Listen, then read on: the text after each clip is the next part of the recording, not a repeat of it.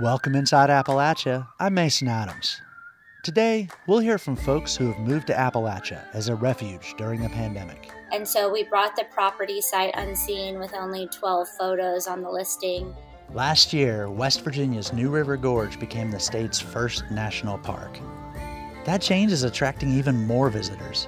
But what will it mean for the park's more traditional users? But I learned how to hunt in the gorge. It's my father, and that's where I learned trees. That's where I learned direction. It's just a beautiful place. Something about watching the fog rise and hearing the roar of the river and the sunset. It's not just about the hunting. And we'll find out how a 91-year-old restaurant in downtown Roanoke is coping with new growth all around it. What's kept you coming back? Because it's never changed. You'll hear these stories and more this week inside Appalachia.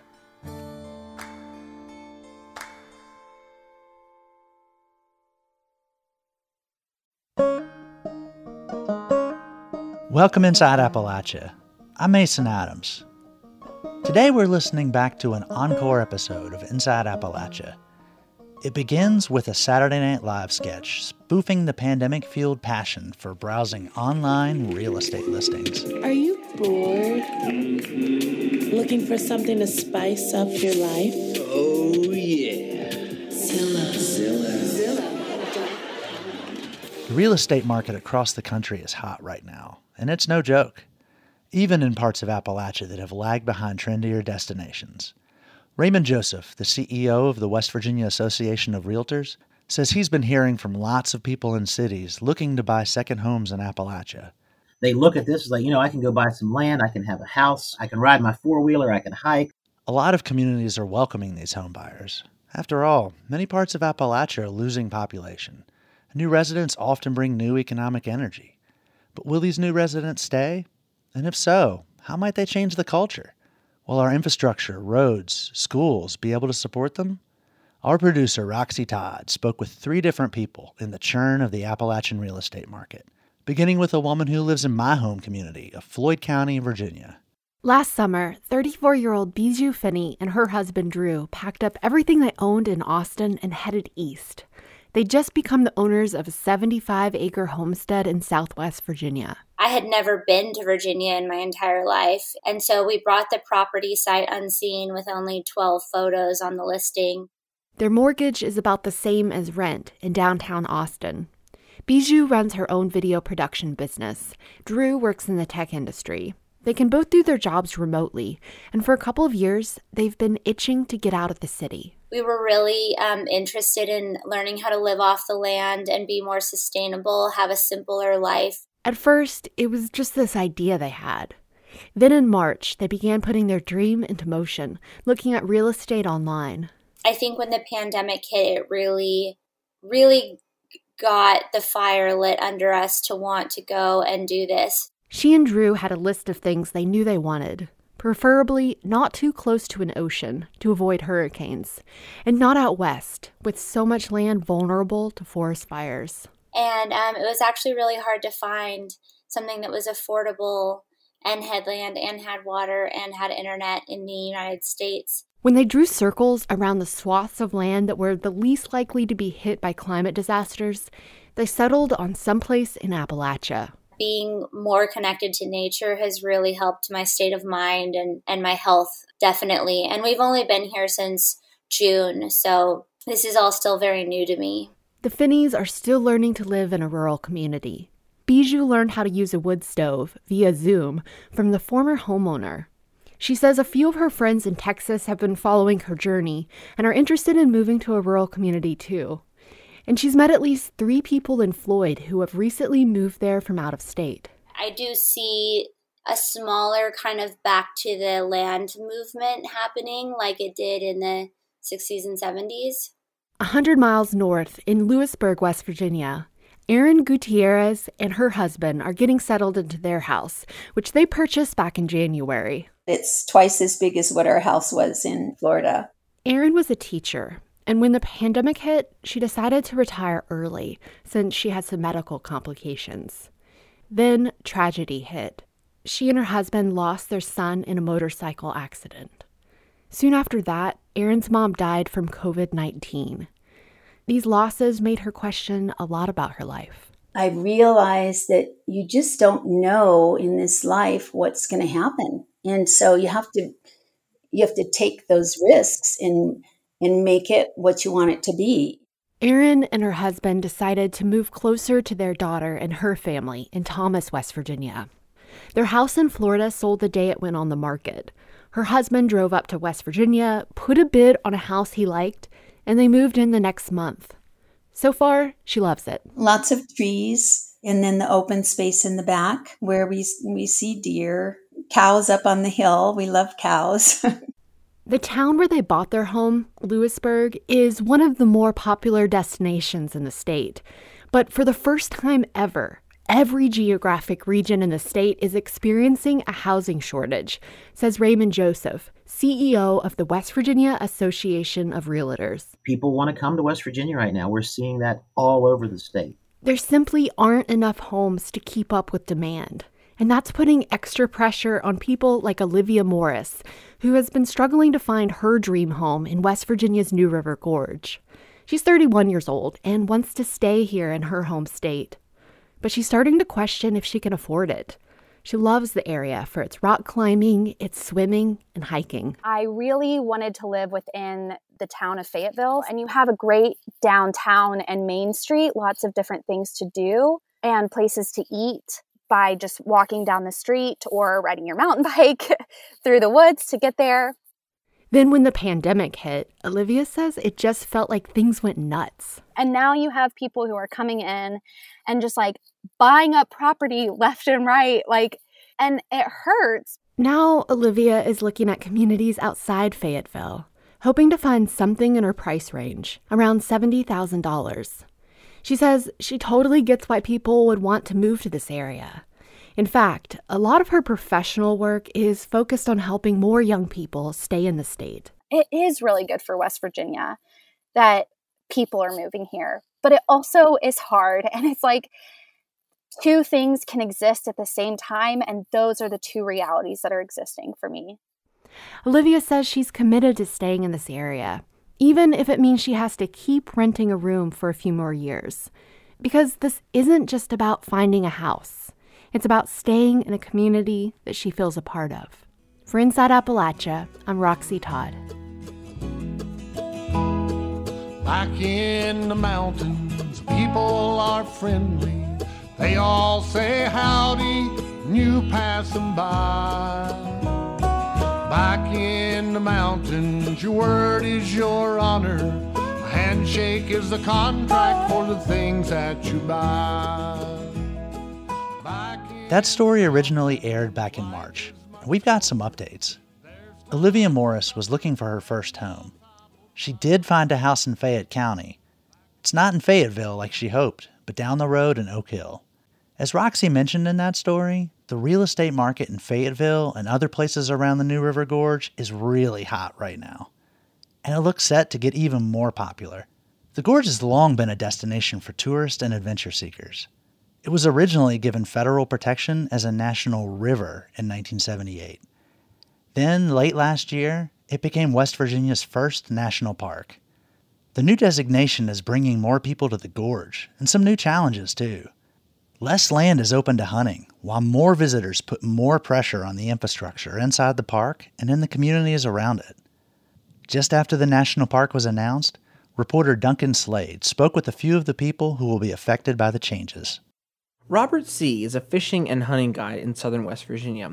He's been hunting in the New River Gorge since he was born. It's just a beautiful place. I mean, something about watching the fog rise and hearing the roar of the river and the sunset. I mean, it's not just about the hunting, you know. The deer or the game is just a bonus. It's being there, doing what your family's done, where you learn to do it at. C's family has been hunting here almost a century, but now that tradition is changing. 10% of the New River Gorge will become a national park. Now, national parks are strict, no hunting. C can still hunt on the rest, but he's losing access to the land he learned to hunt on. This park section is in the north, near the iconic New River Gorge Bridge, and is some of the most difficult terrain around. And the reason people do not hunt and fish it as much, because it is rugged. It is tough hunting. It is tough country. And that's why those deer are there. That's why those animals are there, because they're not easy to get to. He says he understands the decision, but it feels like he's lost his first love. But I learned how to hunt in the gorge. It's my father, and that's where I learned trees. That's where I learned direction. While hunters are losing access, the new park status is expected to improve the local economy. In 2019, visitors to the New River Gorge spent $60 million in the surrounding community, and the national park designation is expected to increase the number of visitors. Rafting companies are some of the biggest supporters of the park's new status. We expect to see an increase. I think it'll be gradual. Haynes Mansfield works at Ace Adventure Resort. Ace is one of the big rafting outfitters in the gorge. According to commercial whitewater reports, the number of river users has declined since the 90s, but last summer they saw an uptick. Honestly, the big increase that we've seen lately has been a cultural shift that was driven by COVID-19. Lockdowns closed the rafting industry in the spring. We were shut down. We had no bookings. And then we had record sales, record website visits, phone calls, phones ringing off the hook. This surge in visitors was also seen at hikes and popular sites for rock climbing, according to Eve West, a spokesperson with the Park Service. Mara Kistler also noticed the crowds. She's the owner of Waterstone Outdoors. It's an outdoor gear and climbing shop in Fayetteville. Kistler says the increase highlighted existing problems with an underfunded park infrastructure. And I am excited about it, but I am concerned. These are not mutually exclusive. She says the park needs more trails and more parking lots so visitors can experience the beauty she gets to see every day. We don't want more people if we're not treating the resource properly and we're not providing a good experience. We don't want to send people home frustrated and annoyed. The recent legislation authorizes the park to buy up to 100 acres of land for parking lots, but provides no additional funding. That's determined by the National Park Service. Supporters of the new park status hope it brings more funding, but nothing is concrete so far. Hunters, rafters, rock climbers, hikers, and tourists alike come to the gorge for different reasons. Mansfield, the rafting outfitter, says he was drawn to the area by this wide variety of world-class outdoor activities. And that's why we're a national park, right? But look at all of those communities that have to be served fairly, and it's not an easy task. In the years to come, the balancing act of who gets to access and who gets to use this land will continue in the New River Gorge, and who's going to pay for it. For Inside Appalachia, I'm Duncan Slade.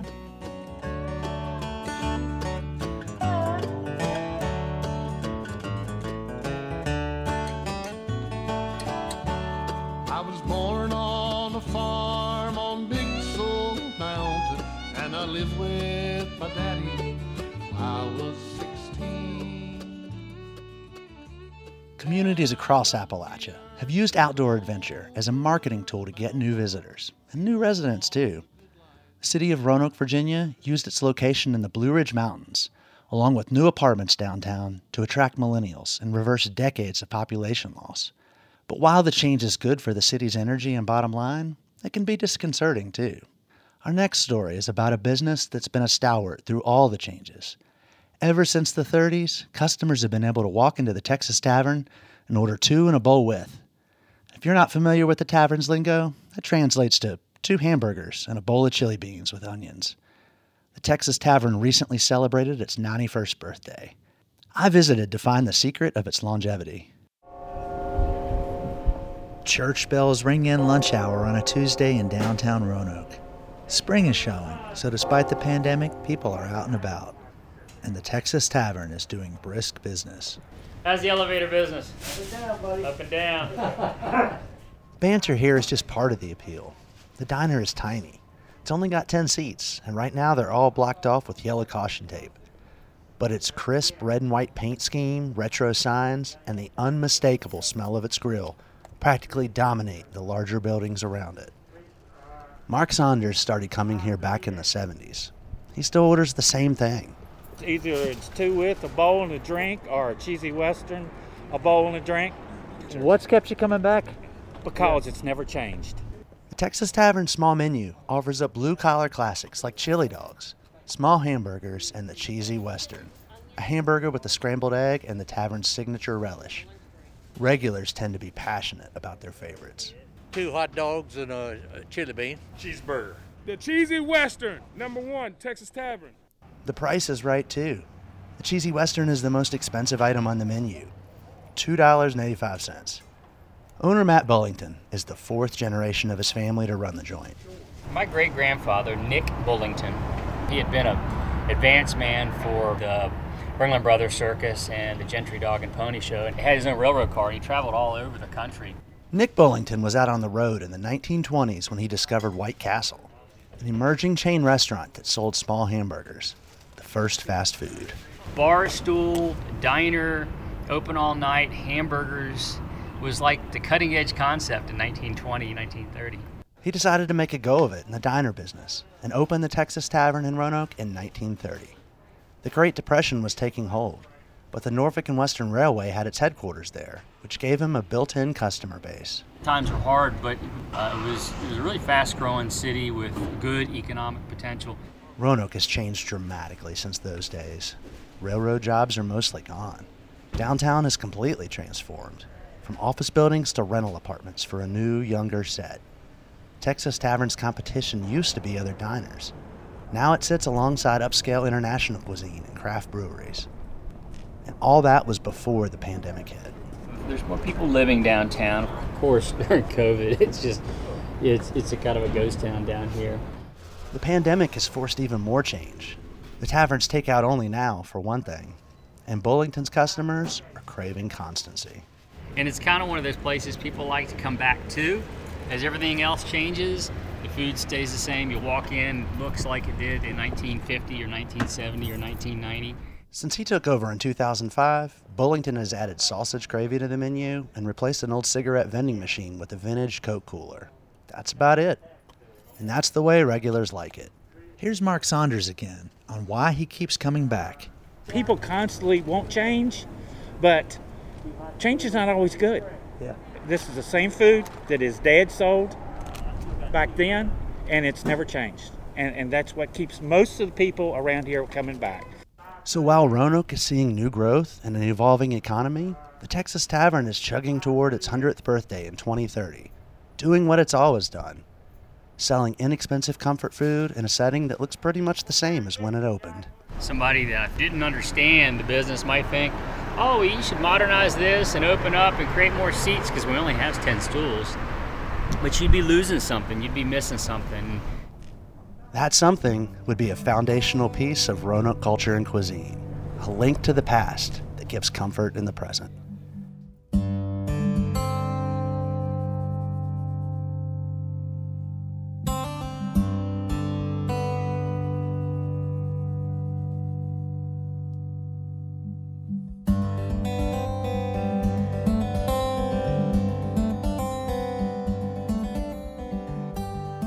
When it comes to major weather events, here in Appalachia we're somewhat sheltered. We don't have to worry as much about hurricanes and wildfires, for example, but we're hardly immune to flooding and mudslides. Across the country, more than 4 million homes are at risk of major flood damage. Scientists say climate change is driving a lot of this flooding through changing weather patterns, and poorer people stand to lose the most. NPR's Rebecca Hersher reports. Pastor Aaron Trigg cannot say enough good things about Raynell, West Virginia, where he used to live. People were just happy and joyous and had a lot of expectation for the future. Raynell is small, about 1,500 people live there. It's got a school and a grocery store and a couple stoplights, and it's in a steep valley with a creek running through it.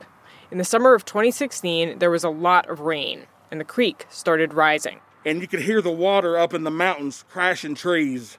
And next thing you know, it was at our waist. It was evening. Trigg's house was already underwater, so he took shelter on the second floor of his neighbor's house. You could hear people screaming and hollering for help.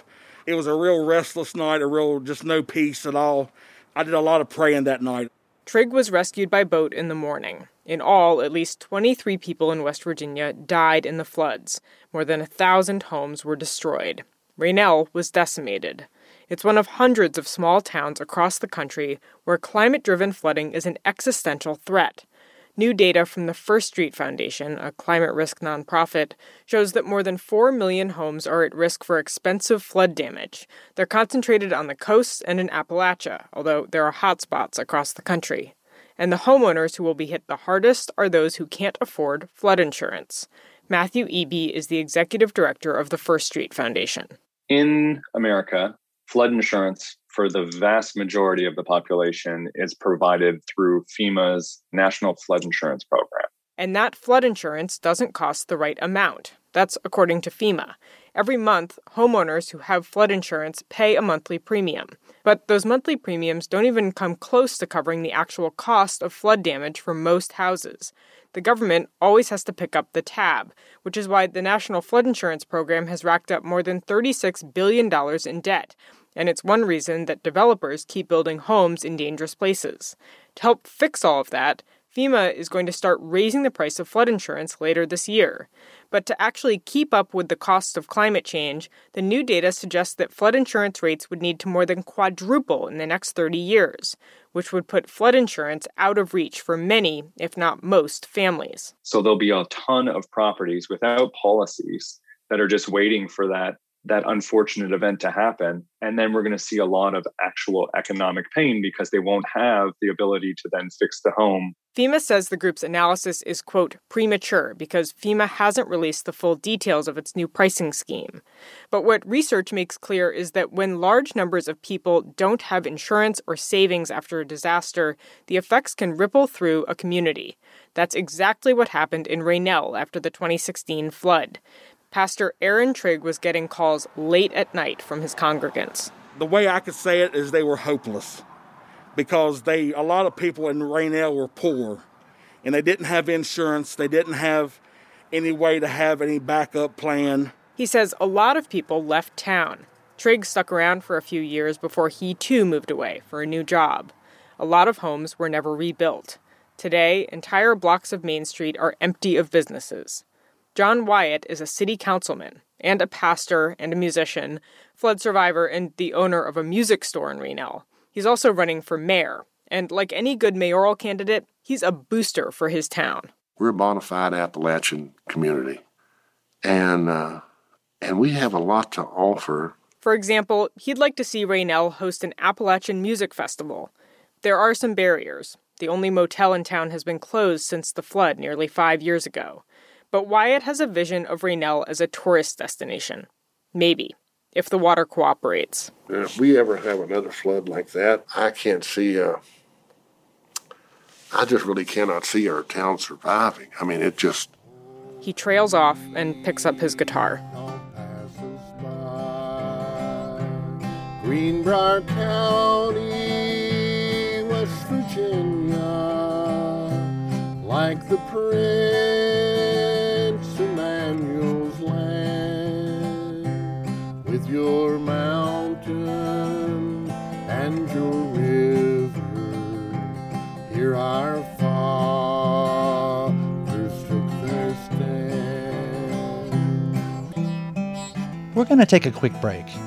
When we come back, we'll hear how West Virginians are feeling as mask restrictions are lifted and more people start coming out for shows and public events. You're Inside Appalachia. I'm Mason Adams. We'll be right back.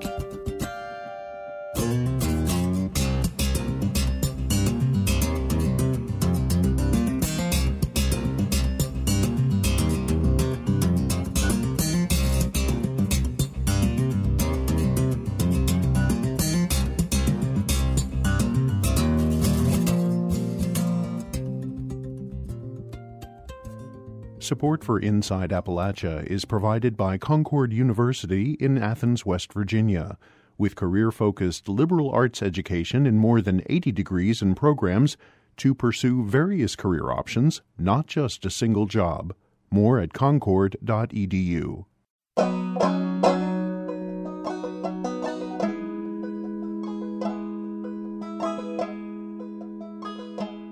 Back in March, when we originally aired this episode, West Virginia ranked among the best in the world for its vaccination rates. Now, 5 months later, the numbers have pretty much plateaued. As of mid-July, nearly 60% of state residents have gotten at least one dose of the vaccine, and almost half are fully vaccinated. That's according to West Virginia's health department. That puts the state behind the U.S. vaccine rate. Still, the governor lifted mask requirements in public spaces beginning on June 20th, West Virginia Day. June Leffler spoke with folks the weekend restrictions were lifted. Every weekend, Nick Quinn takes his 3-year-old granddaughter out for a stroll in Charleston's East End. This Sunday, Quinn and a few other Charleston residents sit in the shaded lawn of the state's capital on West Virginia Day. This is our normal walk down to the Capitol and back anyway, so we just decided to come down and hang out for a little while. They listen to Governor Jim Justice recount the hardships faced and strides made during the pandemic. Now, we've still got a ways to go, do we not? And we don't want to drop our guard. Quinn remembers his own struggles over the past year and a half. I went 6 weeks without seeing my granddaughter, and I've got her out today, so we're just excited that, you know, we can be out, we can see people's faces again. Quinn's happy to see his family again, and his customers. Quinn's a tattoo artist. For 6 weeks, his tattoo parlor had to close, but now Quinn's busier than ever. We're just booked out to the point now that we're almost having to be appointment only due to the buildup that was created from the shutdown. For businesses that survived the pandemic, things are picking up again. Dining and shopping regulations were completely rolled back earlier this year. And large events are happening again, bringing fun-loving West Virginians with cash in hand, ready to buy food, drinks, and crafts from local vendors, like John Query with Swiftwater Cafe. He's one of dozens of vendors who came to serve up pepperoni rolls late last week at Charleston's riverfront. We have a very traditional coal miner style pepperoni roll. We got boar's head pepperoni and a 90-day aged provolone. It's a hit. Oh, dude, yeah. That's so good. This pepperoni roll festival brought out hundreds of people, like Joe Sesevich. We're rolling rolls on the river, down on the levee, waiting in line for a tiny little beer that hopefully is going to be pretty good. Zesevich just graduated from WVU, and he's ready for all the festivities. I turned 21 in the pandemic, so going to bars now with the vaccine is pretty nice. The crowd is big, the lines are long, and the food is selling fast.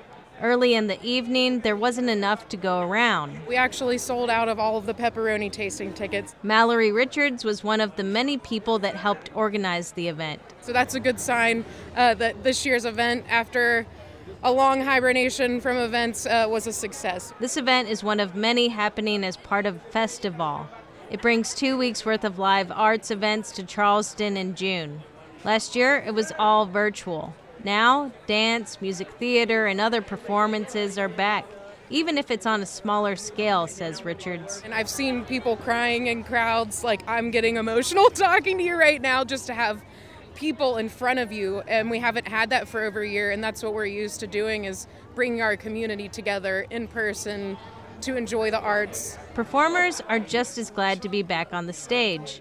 Dive bars like Sam's are hosting rock bands again.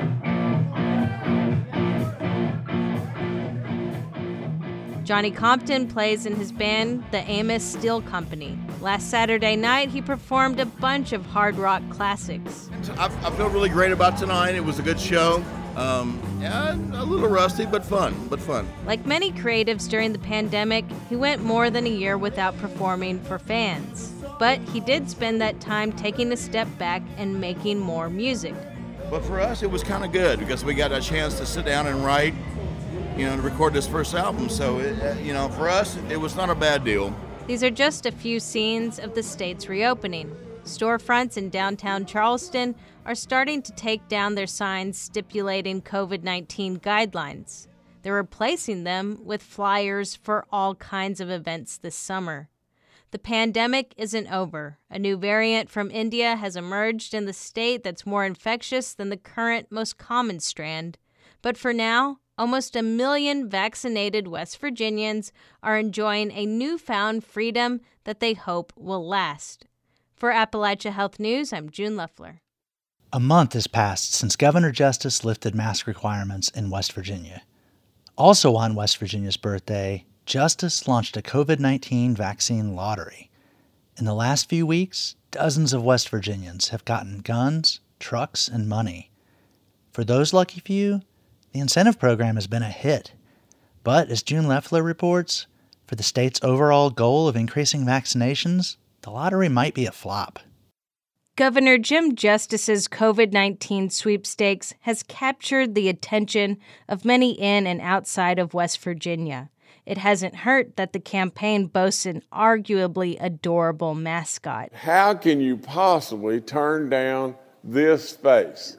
Absolutely. This is little baby dog saying, please, please go get your vaccination. The state's vaccine lottery and the governor's English bulldog have been featured in national news outlets, merchandise, and a song.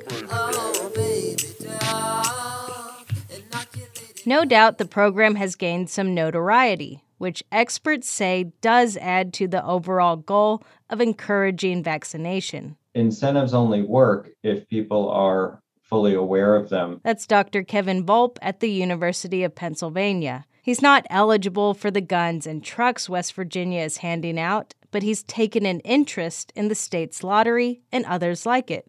That's because as director for the Center for Health Incentives and Behavioral Economics, he studies incentives in healthcare. So I asked him, are these vaccine lotteries working? I think we'll probably have an answer to that relatively soon, but it's still a little bit early to say. West Virginia and others like Ohio, Kentucky, and Massachusetts are still doling out prizes.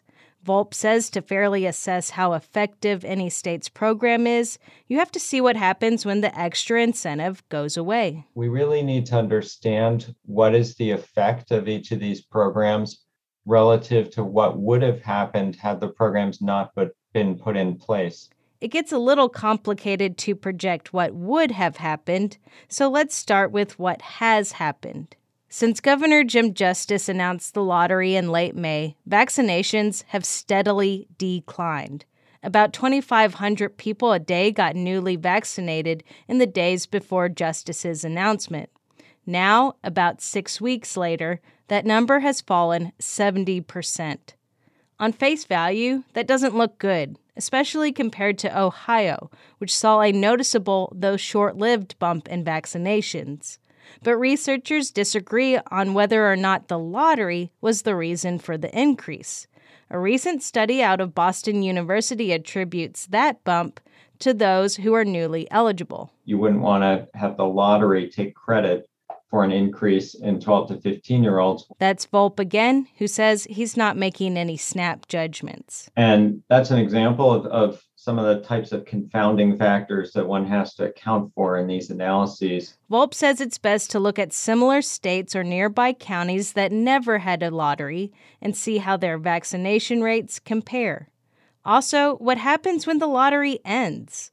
If vaccination rates drastically fall off once all the prizes are gone, it would suggest that the $10 million the state spent made some difference.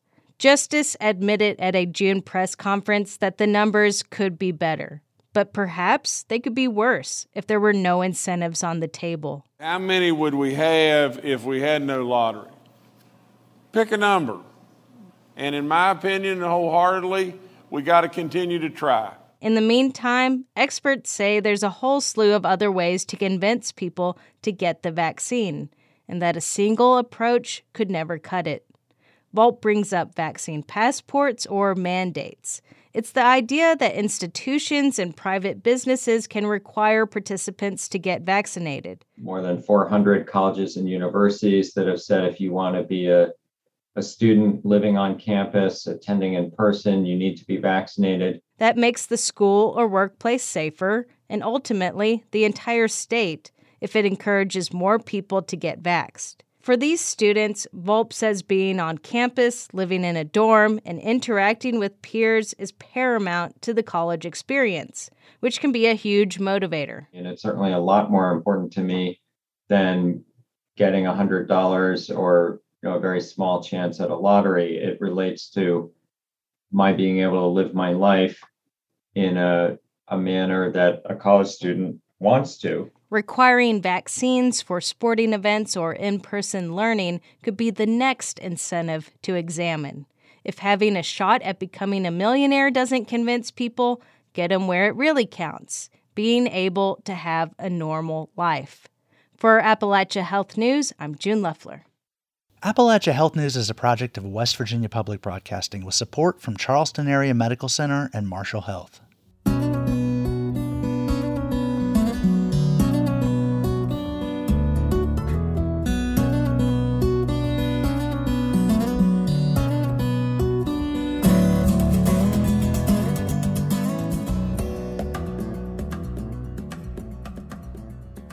In the late 1800s, national magazine writers created the hillbilly and other stereotypes about Appalachia and its inhabitants.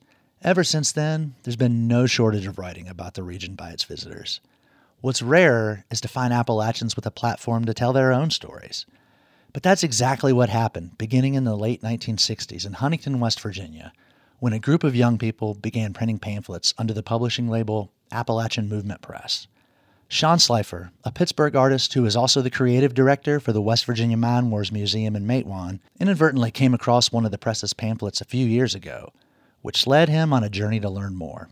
The result is a new book titled So Much to Be Angry About, Appalachian Movement Press and Radical DIY Publishing, 1969 to 1979. I asked Sean to read a blurb that the press used to describe itself and its work. So this is a mission statement of sorts that Appalachian Movement Press used in the backs of some of their publications and in some of their catalogs. This is how they wrote about themselves in Firefox magazine for years. Appalachia is a colony. Our wealth is daily stolen from us. Our natural resources and our labor are exploited by giant corporations whose owners do not live here. Not only do these owners not live here, but they make no contribution to the process of production. Our natural resources rightfully belong to all of us, and it is by our labor alone that they are made useful to us in the form of products. Yet today we receive no value from our resources and a mere pittance for our labor. The greatest share of what is produced from our resources and labor goes into the pockets of these corporate owners who do nothing at all to earn it. They live and have become the richest people in America by exploiting us. We at the Appalachian Movement Press are dedicated to putting an end to the exploitation of our land and labor. So tell me about the book and how you tapped into this history and what your work revealed. It's definitely true that I get excited about digging at stories that nobody else has tried to unearth. That there's some kind of a unsolved mysteries type of challenge to that.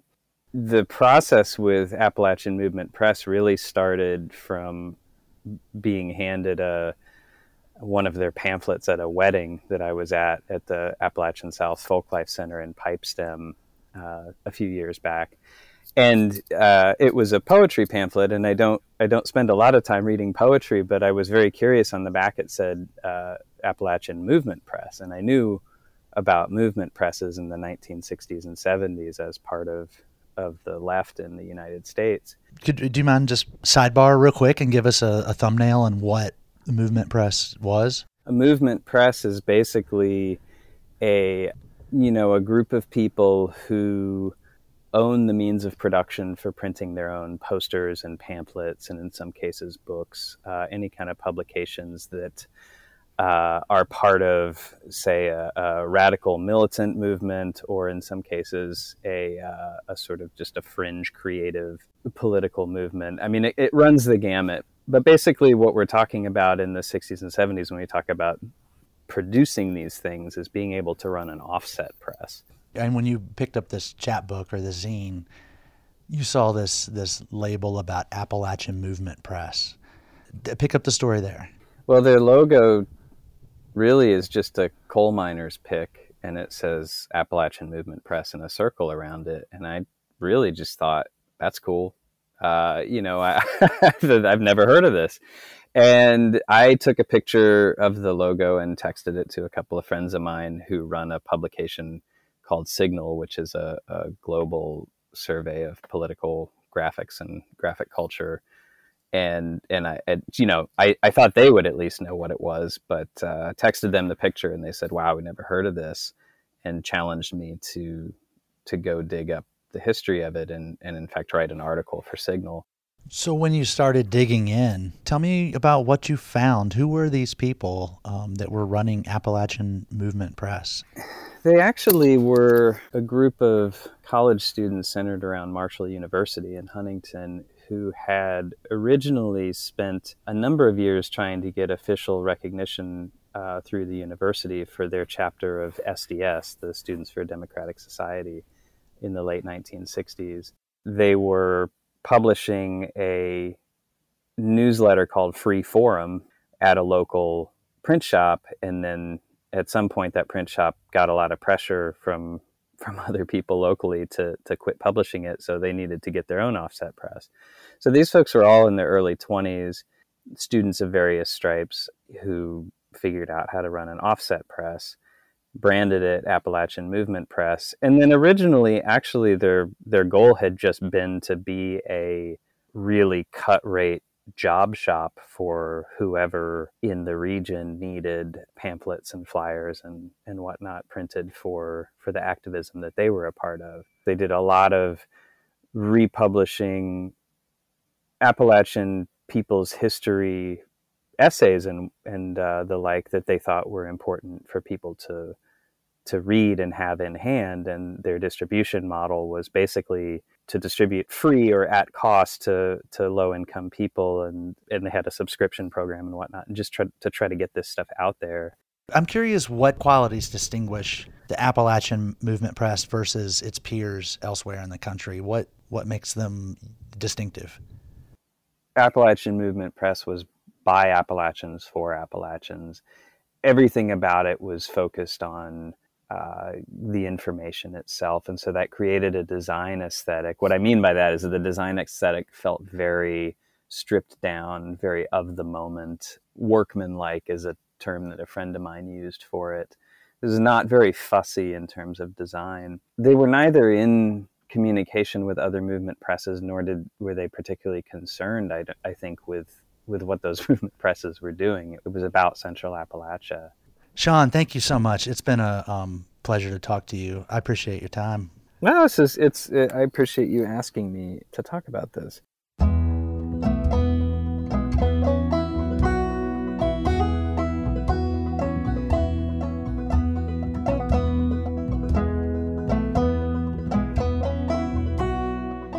Earlier, we heard about the Texas Tavern in Roanoke. And over the last year, we've done a few stories about other distinctive Appalachian restaurants. Well, if you live in West Virginia and care about food, you probably know that when it comes to hot dog joints, Yan's Hot Dogs in Fairmont is on a level all its own. Russell Yan, the owner of the iconic lunch spot, died earlier this year. Reporter Zach Harold has this story about Yan's life and legacy. Yan's Hot Dogs in Fairmont, West Virginia is a tiny place. There are only 9 seats at the lunch counter inside, and yet this hole in the wall, which doesn't even have a sign out front, has a huge, devoted following. There are regulars who go there for lunch every day. There's even a story about a homesick West Virginia boy stationed in Korea who had his mom cold pack the dogs and ship them overseas. But if you wanted a hot dog from Russell Yan, there were some rules to follow.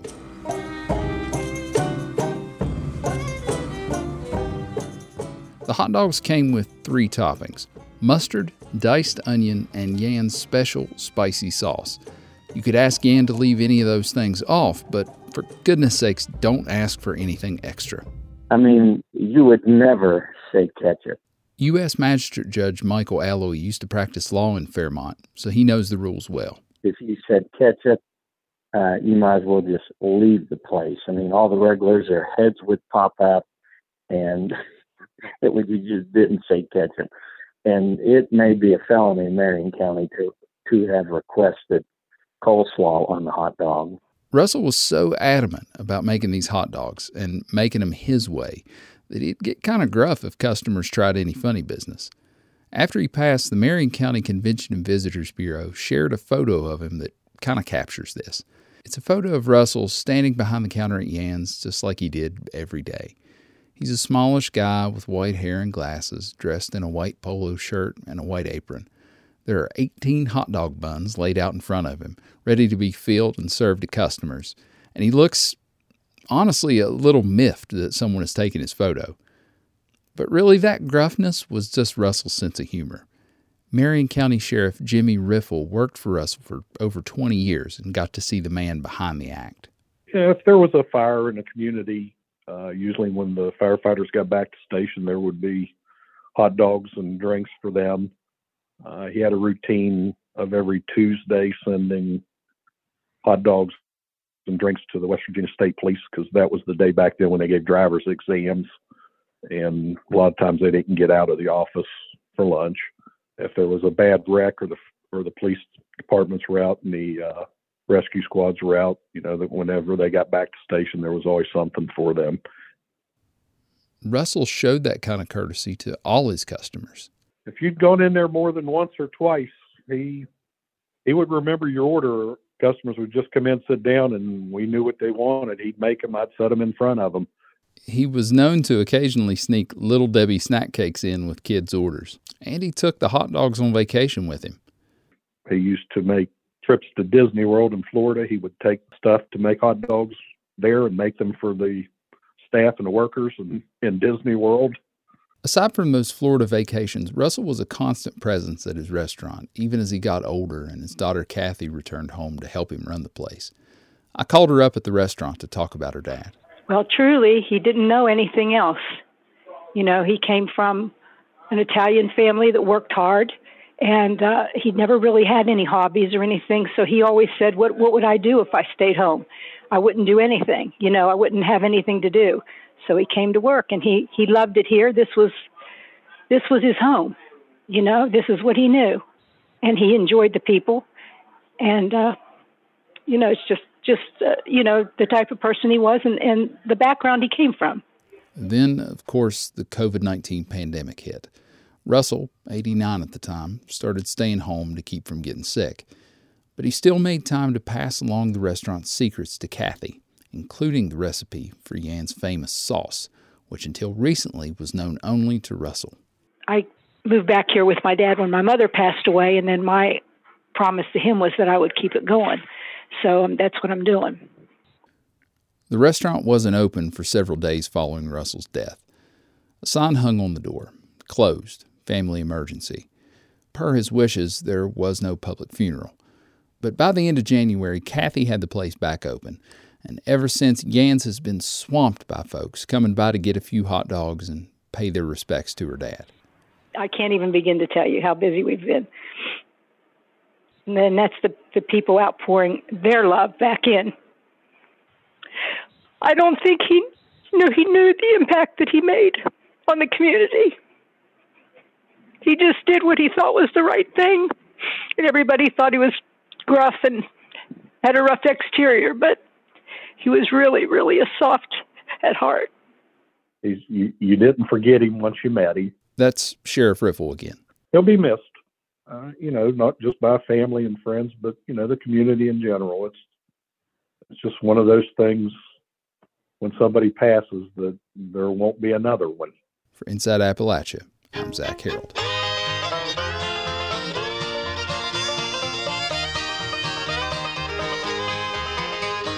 Standing on the corner with a low-down blues, a great big hole in the bottom of my shoes. Honey, let me be your solid dog. Let me be your solid dog, or I won't be your man at all. Honey, let me be your solid dog.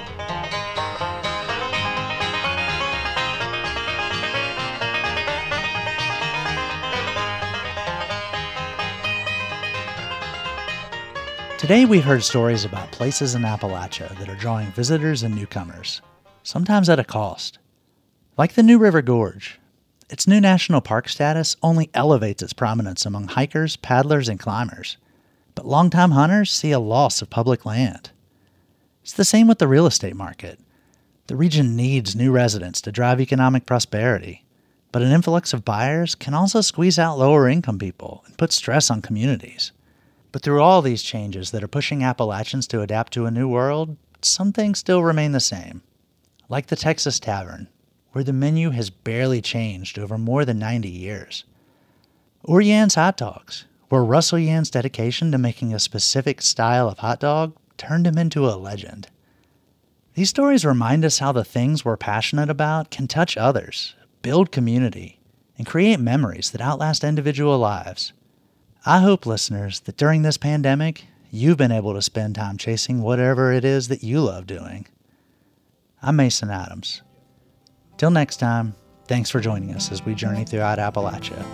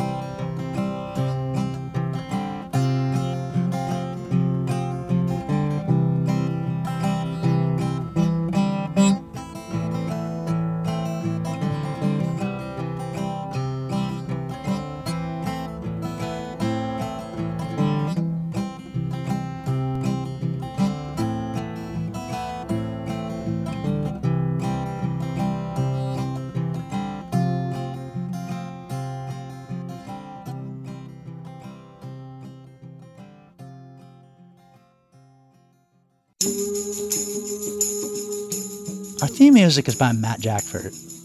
Other music this week was provided by John Wyatt, Dinosaur Burps, Kaya Cater, and Spencer Elliott. Roxy Todd is our producer. Jade Arthur-Holtz is our associate producer. Our executive producer is Andrea Billups. Kelly Libby edited our show this week. Our audio mixer is Patrick Stevens. Xander Alloy also helped produce this episode. I'm Mason Adams. You can find us on Twitter @InAppalachia, or find my individual account @Mason Adams, MasonAtoms. You can also send us an email to insideappalachia@wvpublic.org. Visit wvpublic.org/InsideAppalachia to sign up for the Inside Appalachia newsletter. There, you can also subscribe or download all of our stories, or look for the Inside Appalachia podcast wherever you get your podcasts.